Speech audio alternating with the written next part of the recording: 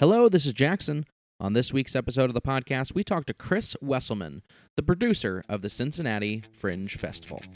Let's be artful. What exactly is Fringe? Why should we go to it? Who am I? Am I weird?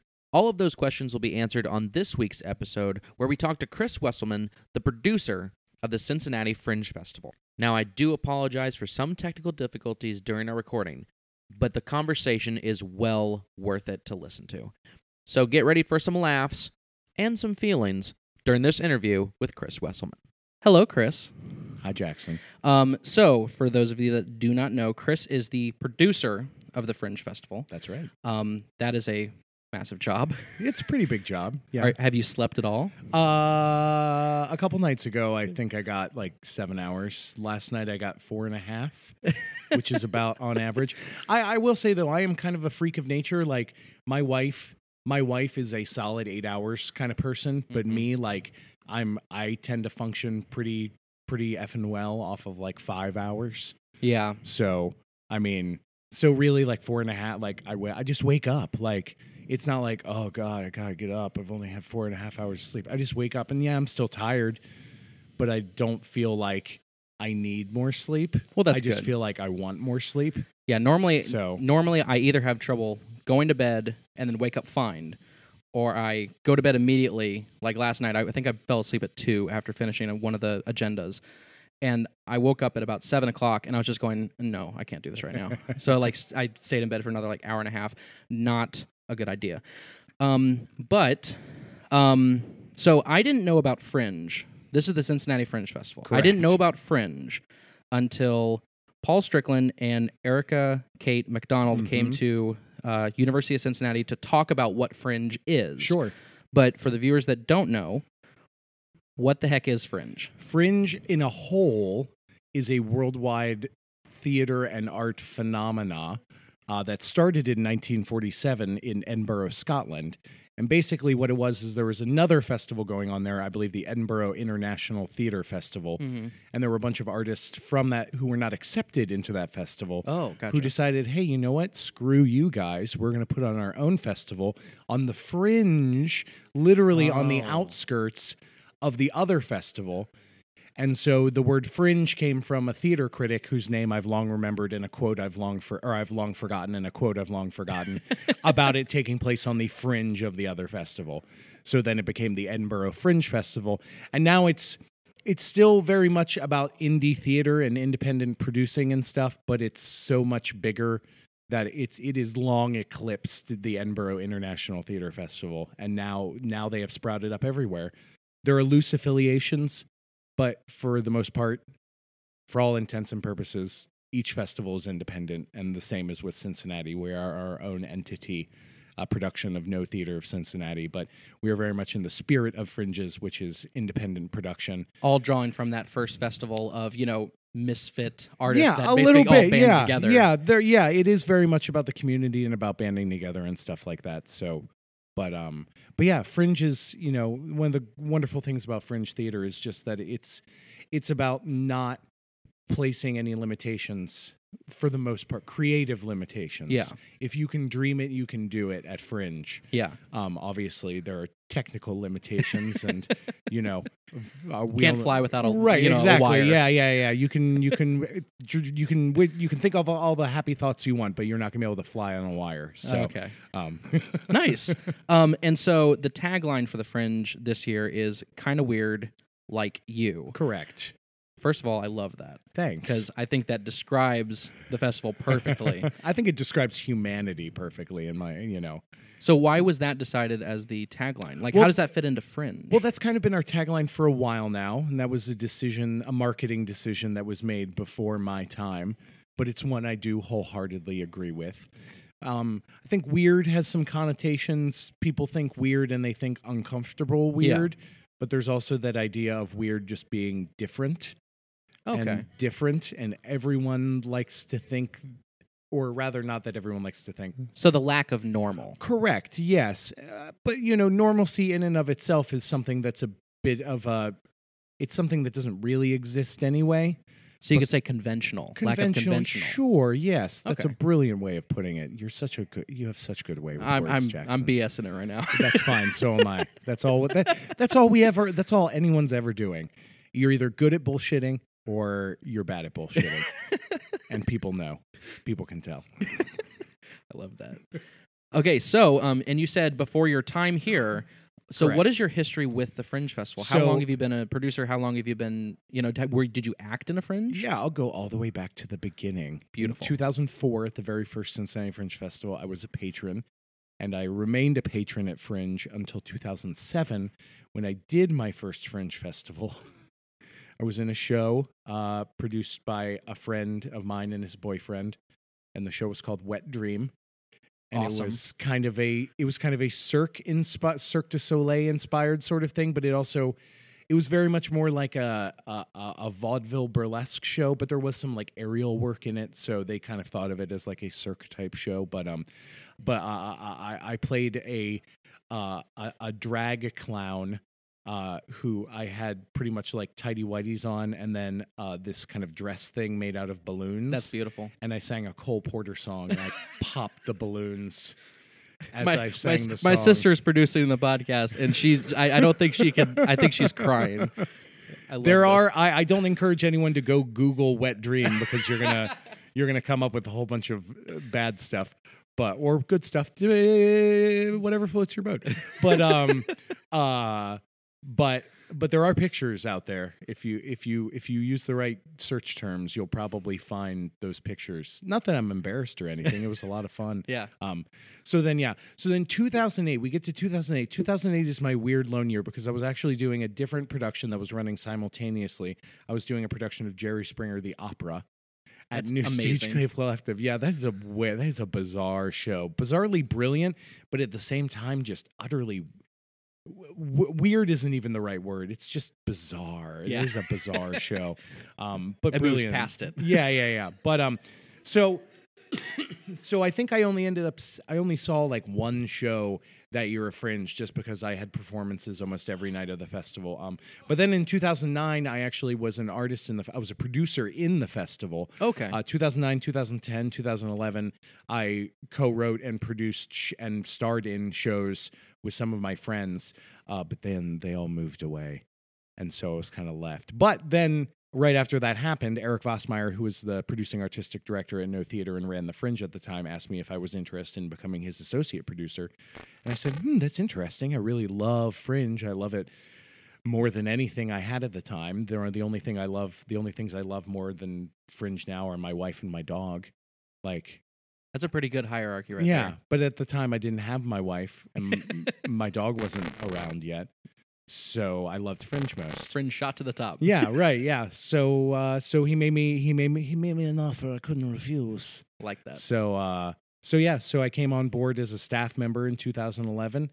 And when Eric decided to depart after the 2014 season, Fringe kind of was passed on to me. The torch was passed, and now somehow, some way, I have ended up in charge of the whole thing, which is just, I still wake up some mornings going, oh, this is my responsibility. Yeah. How? Yeah. How did that happen? But I wouldn't trade it for anything. It really is. It is just the most wonderful time of the year. Yeah. It really is. It's like Christmas plus Halloween plus 4th of July plus New Year's Eve plus a birthday party all wrapped into one, and then you have Repeating all of the- every day. Repeating every day, right. And then you have I all definitely the feel that. Going to the Yeah. bar series, I mean, you go to so many shows. So for the people that don't know, there are time slots that the shows happen. You go to shows, you can go to 1, you can go to none, you can go to 3. I talked with somebody, it's only been 2 days of the full festival. Someone's already seen 6 shows. it's possible. And you can see at least 3 shows every day. So. and which is crazy. And then at the end, there's the bar series, which normally starts around 10 o'clock. Mhm. And my favorite part of the festival is the bar series. More specifically, the Action Talk news show, Yeah. which you host with Andrew. Yeah, I Hungerford. co-host with No Theaters producing artistic director Andrew Hungerford. Yeah, I will say, the Channel Fringe hard-hitting action news update. It was actually started by someone who's in the festival this year, Sadie Bowman from Curie Me Away. Used to work here at the theater. I won't dive into all the details of how she started out as a fringe artist, then was on staff here. Now she's back to being a fringe artist. Yeah. But she developed Channel Fringe, or as we call it for short, Kafanu. Kafanu. So she developed that, and for the first couple years, she co-hosted with another staff member at the time named Megan Venzen. And then once Megan left, Sadie hosted it solo for a couple years. And then once I started getting involved as a staff member, she asked me to join her. And then she left, and Eric became my co-host. And then Eric left, and then Andrew became my co-host. We've had the occasional guest co-host over the years. And then I will say we actually have a couple hosting surprises for Kafanu in store. There might be some unfamiliar faces up on stage. Excellent. At the news desk. And I may not be there. No. We'll see. I might be taking a couple nights off this year. Oh, cool. I deserve I think it. you deserve it. I deserve Yeah. it. So I didn't know that you were here as a patron for the first year. I was. Of the Fringe Yeah, Festival. my friend was in a show called I only remember the subtitle, which was The Lake Years. Oh, now I can't remember it. But I don't really remember a whole lot about the show, but I do remember there's this moment where the character my friend was playing had a unicorn horn and had sex with a dead frog with it or something bizarre like that. It was utterly fringy, and that really drew me in because I was like, I've never really seen anything like this before. Like, I've always been kind of a fan of the more, of the absurdist playwrights, and of, I've always been a fan of Beckett and stuff like that. So, theater that broke the norm was always a thing I was always interested in, but I didn't realize there was this whole other level of it in the world of Fringe, where it was like, when you tell someone there are no boundaries and there's no censorship and they can do whatever they want, they really do whatever they want. Yeah. And sometimes that is utterly weird. And that's what's great. That's what's great about it. I know that's the stuff I like to do. So, Yeah. So going from artist to running the whole show, the whole shebang, how have you seen the acts transform? How have you seen the audiences transform throughout those years? Oh, man. That's a loaded question. Good one, Jackson. How have I seen them change? I mean, they've gotten bigger. Yeah, which is nice. Yeah, not only is. have the audiences gotten bigger over the years, but the number of shows we've done have gotten bigger. I don't know. What I think of when you mention that is that something that I always loved that was kind of at Eric Vossmeyer's forefront when he ran the festival was he really wanted us to focus on Cincy Fringe being an artist-centric festival. Or a festival that really appreciated the artist and was looking out for the artist's best interests. Yeah. And so, there are lots of ways we do that. First and foremost is we keep upfront costs for participating very, very low. Yeah. At some of the Canadian Fringe festivals, you have to pay like $600.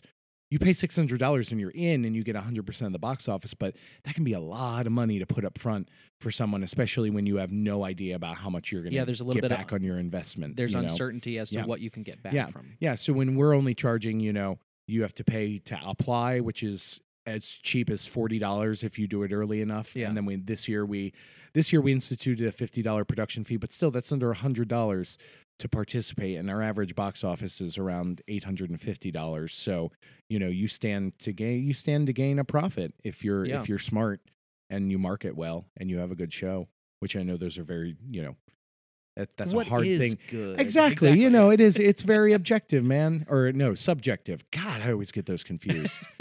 Subjective. No, objective.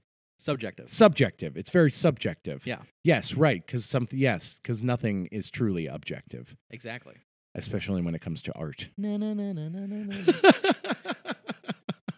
So you just said, applying is very cheap, and when people get here, from the people that I've talked to, they love Cincy Fringe. So how do you decide as a producer who's in the festival, who's not in the festival? And because, I'm assuming that a lot more people are applying than the people that get in. Oh, sure. Yeah, absolutely. There's usually about 3. So we have 35 primary lineup shows this year. We had 105 apply. So it's give or take about 3 times as many shows that we accept that actually apply to the festival. It's hard, man, because Cincy Fringe is what we call a juried festival or a curated festival. It is now a rarity among Fringe festivals. Most have adopted lottery admissions, which is basically like you apply and then they just pull names out of a hat. And it's by chance. It's totally by chance. Now there are some factors, like at Orlando Fringe, I believe there are like different sized venues that you're applying for with the lottery, so there are only a certain number from each that they pick and stuff like that. Excuse me. But the way I've always looked at it is that with like those lotteries, you don't let's say for example, you had a show about a talking banana. I'm all with you. Or any piece of talking fruit. If you applied to a lottery and got accepted, there could be another show about a talking vegetable that got accepted. Not the exact same show as yours, but something very similar.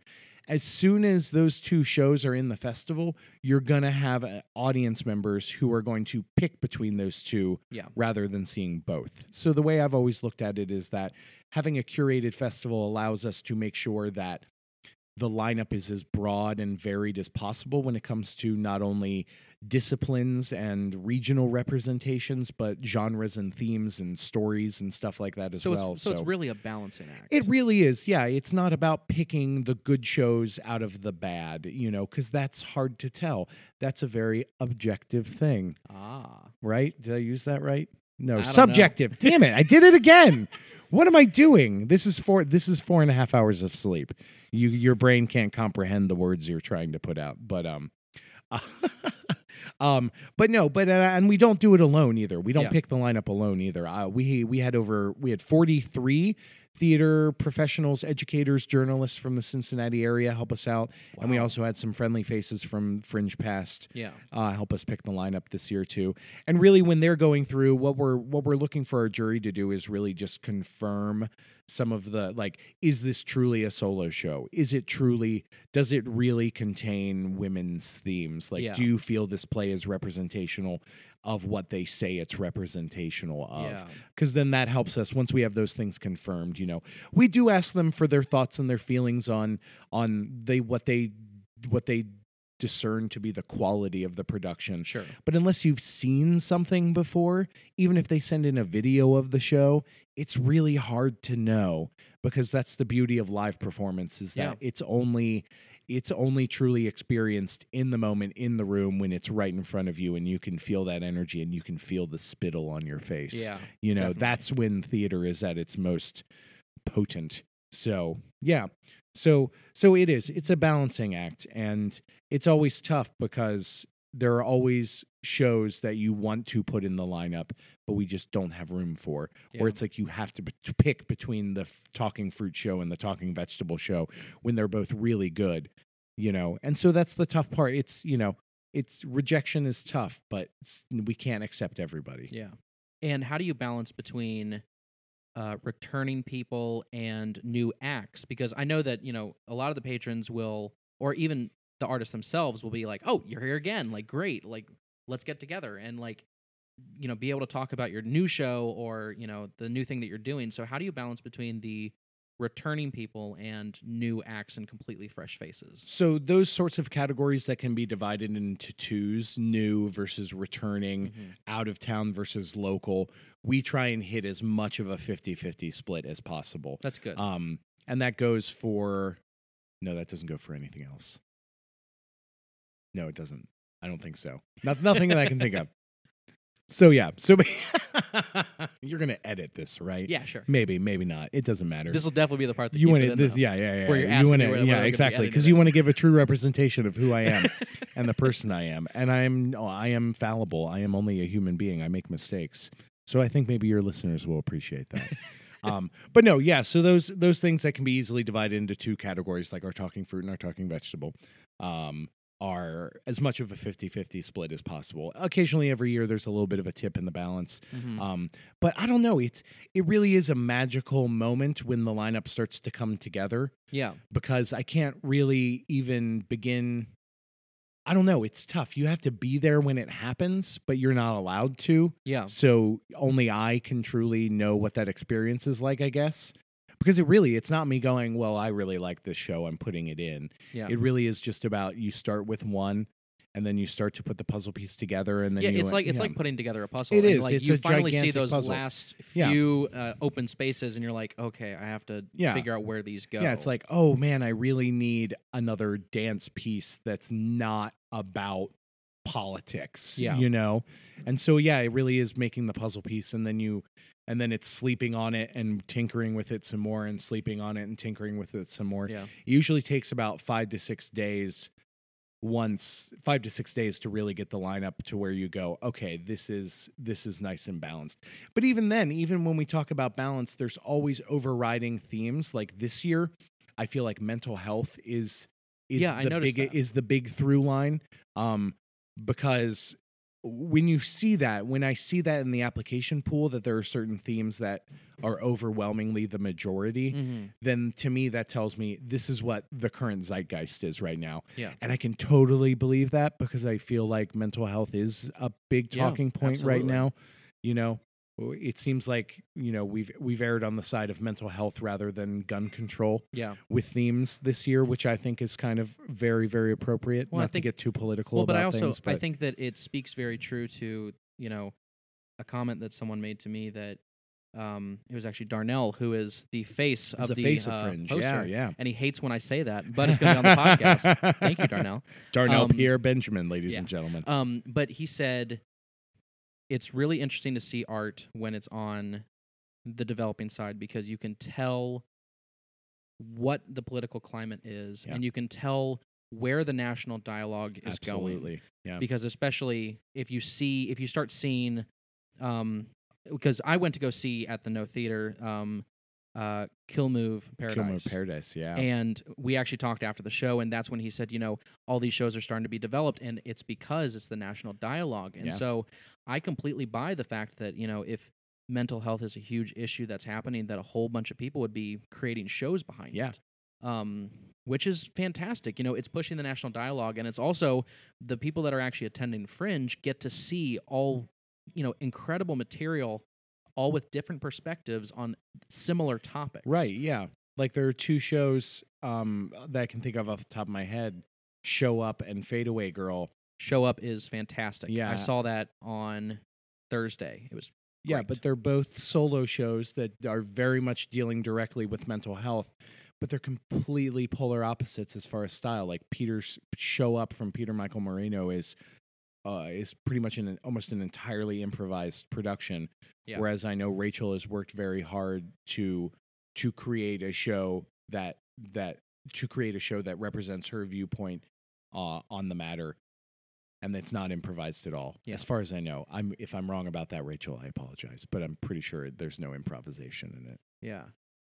So being a part of the Fringe for so long, and being a producer, especially when it's coming to deciding what is happening, all the little bits and pieces moving around. What's the most difficult thing about putting the festival together?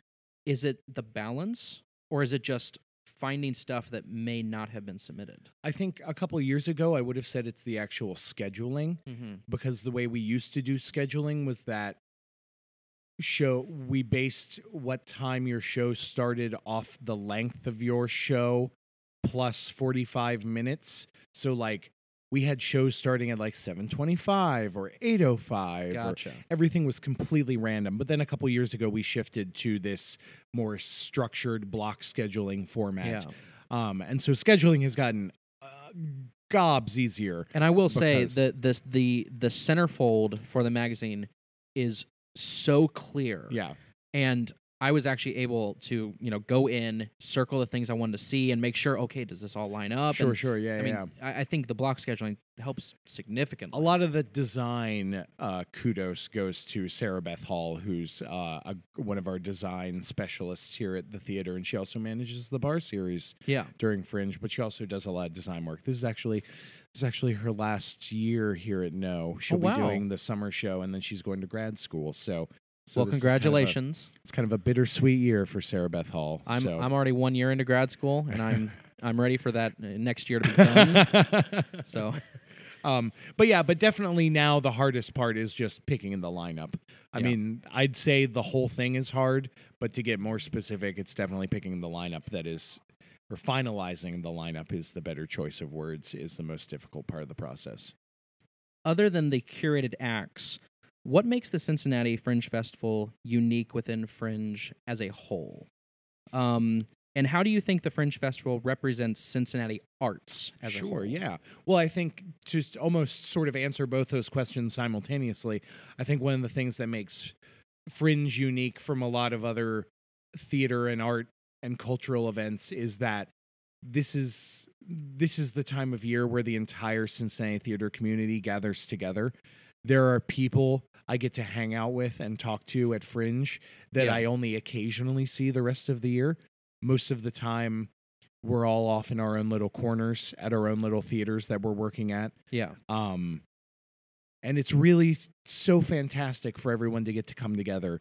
And over the years, you've seen so many artistic relationships and partnerships blossom from that. And that includes having all the out-of-town artists, too. It's such a wonderful influx of creativity from people that we didn't know previously or that we only get to see once a year at Fringe.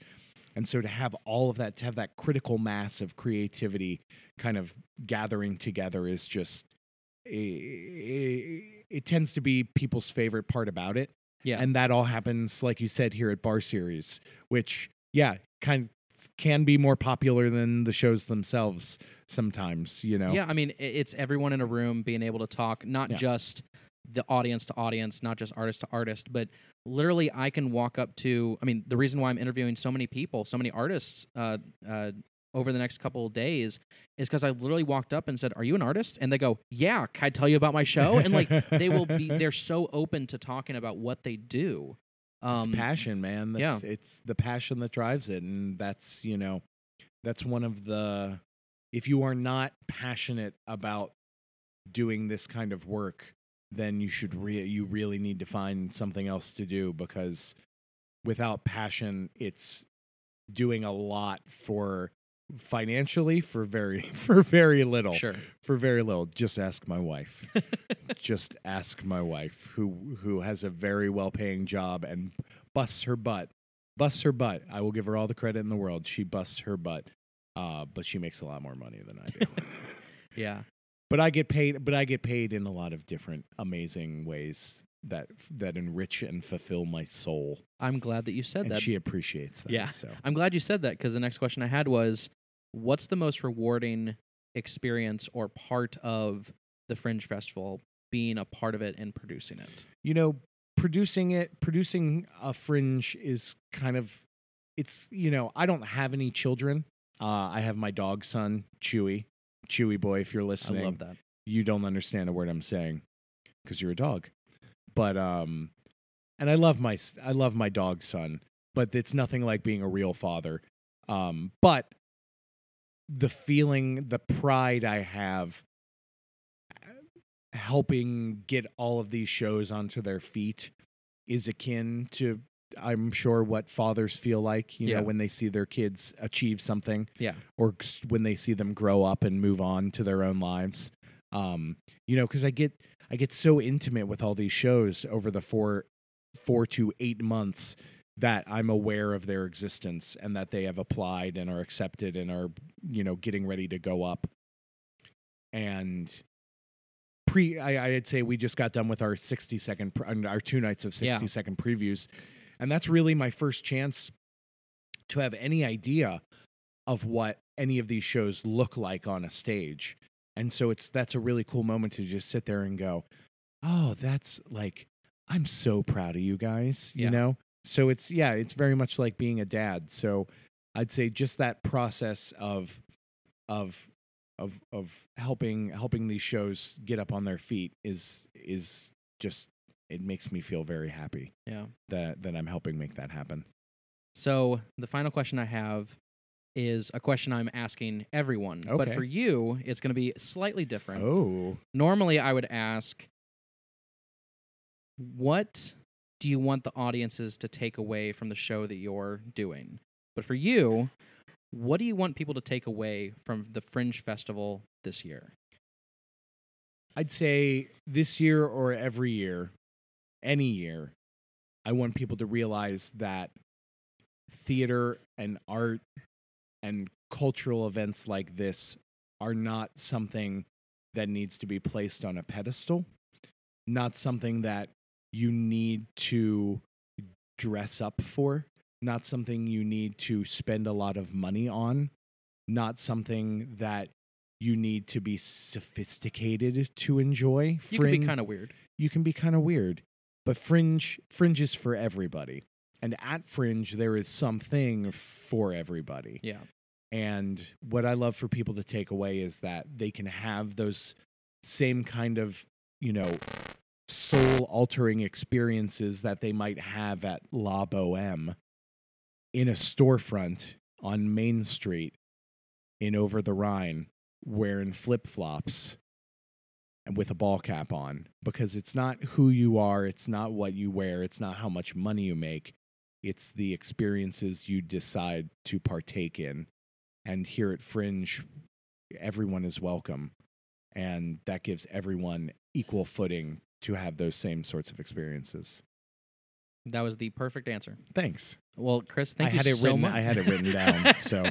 This is scripted. Damn it, they figured it out. Well, thank you so much for joining me. Absolutely, I know Jackson. that you're Thanks for having me, immensely busy. Yeah, I'm taking a little break right now. And also, just to say this at the very end, thank you for the opportunity. Absolutely, because man. I emailed you out of the blue. You did. I was on like, who's this a guy? Monday morning. Yeah. And I got it was a long email. It was a long email. Yeah, it was brutal. It was very long. I'm very long-winded. That's why we have a podcast. And so and I got a message back in about 2 minutes, and it just said okay. It was perfect timing, man. Like, you caught me right when I was like, okay, I'm gonna catch up on my emails, and you were just at the top of my inbox. So good on you for good timing. Perfect timing. It was perfect timing. Awesome. Well, I'm enjoying the hell out of this Fringe Festival. That, Thank you. It really is a place where you can feel like you are creating a community and you're gaining more friends and more connections through the arts. And that's what the podcast is really about. It's being able to talk about, anything that you see, whether you like it or dislike it, whether you had a really good experience or it just wasn't for you. Fringe, I think you said it best, Fringe is for everyone in any situation. Absolutely. So thank you so much for being on the podcast. Absolutely. This Thanks is for having wonderful. me. Thanks, Jackson. Thank you, Chris, for an amazing conversation. I absolutely loved meeting with you. And again, thank you so much for the opportunity.